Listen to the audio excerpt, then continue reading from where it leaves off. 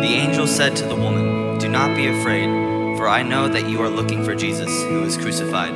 He is not here, he has risen, just as he said. Come see the place where he lay.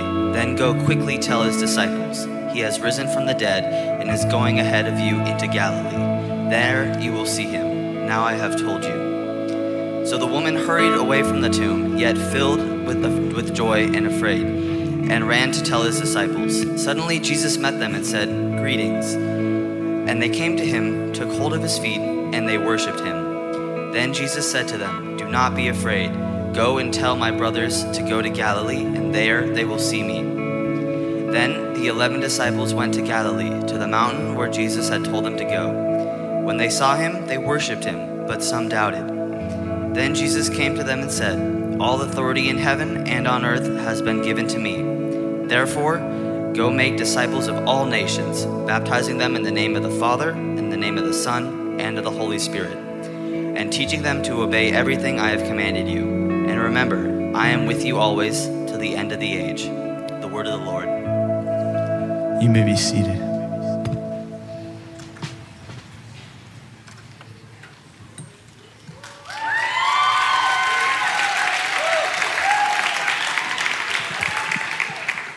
Let's pray. Father in heaven, we thank you for this day, and we thank you for the good news of the resurrection of our Savior and Lord Jesus Christ. And we pray that as we spend some time before your word, that you would speak afresh to us. Help us to receive you, help us to hear you, help us to be obedient to you. In Jesus' name we pray, amen. Well, you heard the passage, and it's pretty remarkable that Jesus appears to the women and tells the women to go tell the disciples to meet me in Galilee. The 11 follow through on the instructions of the women, the instructions of Jesus. They go to Galilee, and sure enough, Jesus appears to them. And then we have this line that they worship Jesus, which is exactly what we would expect. And then the surprise line, but some doubted. They showed up. Jesus was present right in front of them. They bowed down to the ground. They worshiped Jesus, but some doubted. And then, maybe just as surprising, is Jesus commissions them all. Jesus says, "All authority on heaven and upon earth has been given to me. Now go and make disciples of all the nations, baptizing them in the name of the Father, the Son, the Holy Spirit, and teaching them to obey everything I've commanded you. And I will be with you always to the end of the age." Jesus doesn't put the doubters over here. Jesus doesn't say, "Okay, you doubters, you hang out here on the mountain a little bit longer until you get your faith up, and then you go." He doesn't say, "Doubters, go home." He doesn't chastise them. He doesn't ridicule them. He doesn't dismiss them. He gives the doubters the same commission that he gave everybody else. And I've been thinking a lot about that, these doubters. And probably think a lot about it because I'm one of them. And in fact, I would guess that this is kind of a picture of any given Sunday, any given worship service. That whenever you have people showing up to worship Jesus, even his closest followers showing up to worship Jesus, that on any given Sunday, there's going to be people doubting, followers doubting. And what I find interesting, again, is that Jesus isn't disturbed by it. And I think about myself, I think about us, I think about how often we get disturbed by our doubts. How often we kind of get stuck and preoccupied with our doubts. And yet Jesus doesn't seem to be too bothered by our doubts whatsoever. I think that doubts come from maybe 4 different areas. Area number 1 is intellectual doubts. Sometimes we doubt because we can't get our mind around it. You go to your biology classes and you learn about evolution, and then you go to your Old Testament class and you realize maybe for the first time that there's actually 2 creation stories. And then you go to church on Easter, I'm assuming you did. Then you go to church on Easter and you're kind of reading through resurrection stories, and you discover the Gospels each have kind of different accounts of the resurrection. And all of a sudden you can't get your mind around everything and you begin to doubt. And it's just natural to have kind of intellectual doubts. Our minds are growing, our minds are expanding, we're trying to get things figured out. But what I've discovered is that the truth is that there are some things that I will never, ever actually get figured out. They're mysterious. Problem of evil. Good luck on that one. But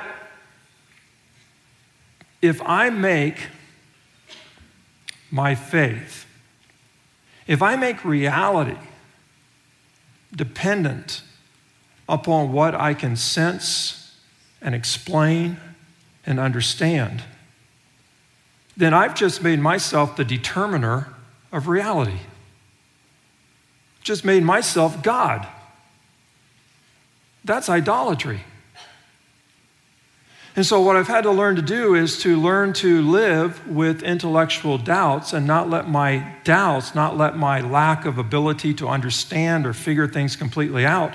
And that doesn't mean that I shouldn't give my mind to those things, but it just means that rather than trusting in my mind and my ability to think and figure everything out, I'm actually going to trust myself to Jesus. Doubts and all. Another place where doubts come from, emotions. We go through times of emotional doubt where we're just not feeling Jesus. I don't know about you, but sometimes I have hard times feeling Jesus, and I go through these times where what's going on with my faith? How come I can't feel Jesus? And if I start looking at my life, it might have something to do with the amount of sleep I get. Might have something to do with what I've eaten. Bob Smith preached a week ago Monday, and he had Jesus all over him when he was preaching. Monday night, he had some old Korean barbecue sauce that he didn't want to throw away, and he used it on his food. And yesterday morning, he was crying out to Jesus, but he could not find Jesus. He could not feel Jesus. So we go through these times where we just can't feel Jesus.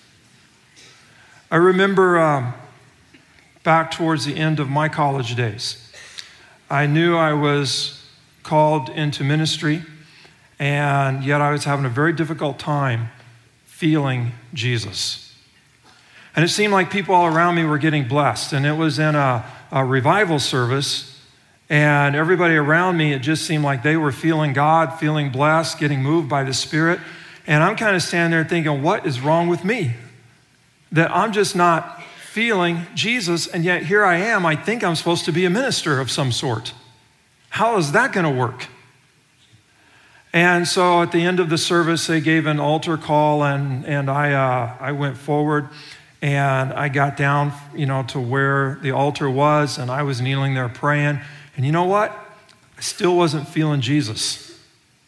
And then a bunch of preachers came and they prayed over me and had hands on top of me, and they were getting blessed, and they were very emotional and being moved by the Spirit.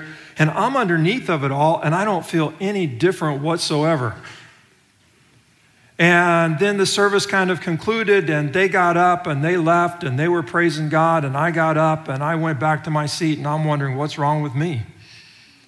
That I still have these doubts. I still am not feeling Jesus. I talked to one of my professors about it, Dr. Carver, and kind of explained to him where I was at and the struggle that I was having in terms of these doubts and not feeling the closeness of Jesus.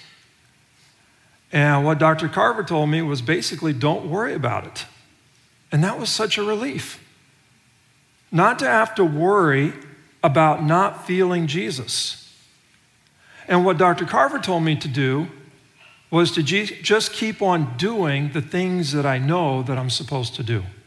Keep on being obedient to the things that I know that Jesus put in front of me to do and the way that Jesus called me to live. And so I listened to Dr. Carver and I just kind of stayed obedient. And that carried me through that season of doubt. And again, some of you today are just kind of feeling like, wow, how come everybody else is getting blessed with this great worship music and, I don't feel a thing. It's okay. Don't worry about it. Don't beat yourself up. Just stay obedient to the things you know that Jesus has put in front of you to do. A couple more places where doubt comes from. Number 3 is behavior. See, if I'm believing one thing and then I'm living a different way, then that's going to create a conflict within me. That my behavior is not matching up with my beliefs are not being lived out in my behavior. That creates major conflict, that creates major doubt. And usually something's got to go. Either I got to change my behavior and line it back up with my beliefs, or my beliefs are going to crumble so that my behavior becomes acceptable. And so if you find your doubts are coming from your behavior, where your behavior is not honoring Christ, and so therefore you're having doubts about Christ as a way to kind of legitimate your behavior, you got to surrender your behavior. I mean, you can't have two masters. You can't have, this set of habits or these behaviors and Jesus as Lord. Something is going to give. Either you're going to doubt the lordship of Jesus or you're going to surrender your behaviors. 4th place is the behavior of others. That sometimes we look up to people as models of what it means to be a follower of Jesus. And they fall. And it's a major breach of trust. We trusted that they were faithfully representing Christ, and then they fall, and all of a sudden we have our doubts. Not just about them, but about the whole business of Christianity. Like, wow, if that's what it's about, who needs it? And we began to have doubts about the whole thing being real because we thought somebody that was maybe the most real Christian we knew turns out to be fake, turns out to be hypocritical. And it's like our faith can crumble right with theirs. Way back in the day, I had a teammate who knew how to party as well as he knew how to play ball. But he said this comment, because he was kind of struck by the hypocrisy he saw on campus. But he made this comment to me that I've never forgotten. He said that he knew that he should never let a hypocrite come between him and God. Thought that was pretty profound.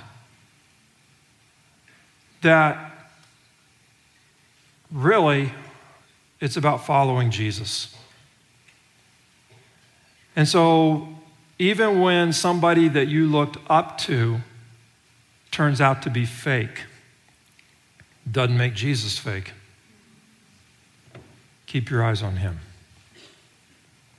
Now, I know I got to wrap this up. And trying to figure out, how do you wrap up a sermon on doubts? Well, on the one hand, I thought I could just say, okay, we're going to open up the altars, and I invite everybody to come and cast their doubts upon the altars, nail their doubts to the cross, whatever. But I know that as much as you did that, you would leave here with your doubts. That it's pretty hard to separate our doubts from ourselves as much as we would like to. And so I have kind of two things I want to kind of emphasize just right here in closing. Instead of trying to cast your doubts on Jesus, surrender your doubts to Jesus, why not surrender your doubting self to Jesus? Just own your doubts. And Jesus, Doubts and all. Intellectual doubt, emotional doubt, behavioral doubt, wherever that's coming from. I'm yours. I'm yours. I'm going to surrender my doubting self to you. And by your power, by your grace, I'm going to keep on following you, doubts and all. See, Jesus, I think in some sense, had some doubts. At least he had some hesitation. Because in the garden, before he went to the cross, he's kind of hesitating. God, if possible, take this cup from me. Father, if there's any other way, make it so I don't have to go to the cross. It's like that's a moment of hesitation and maybe even doubting what he should do. But then he casts himself on the Father and says, not my will, but your will be done. And he follows through. And he's resurrected on Easter morning. His victory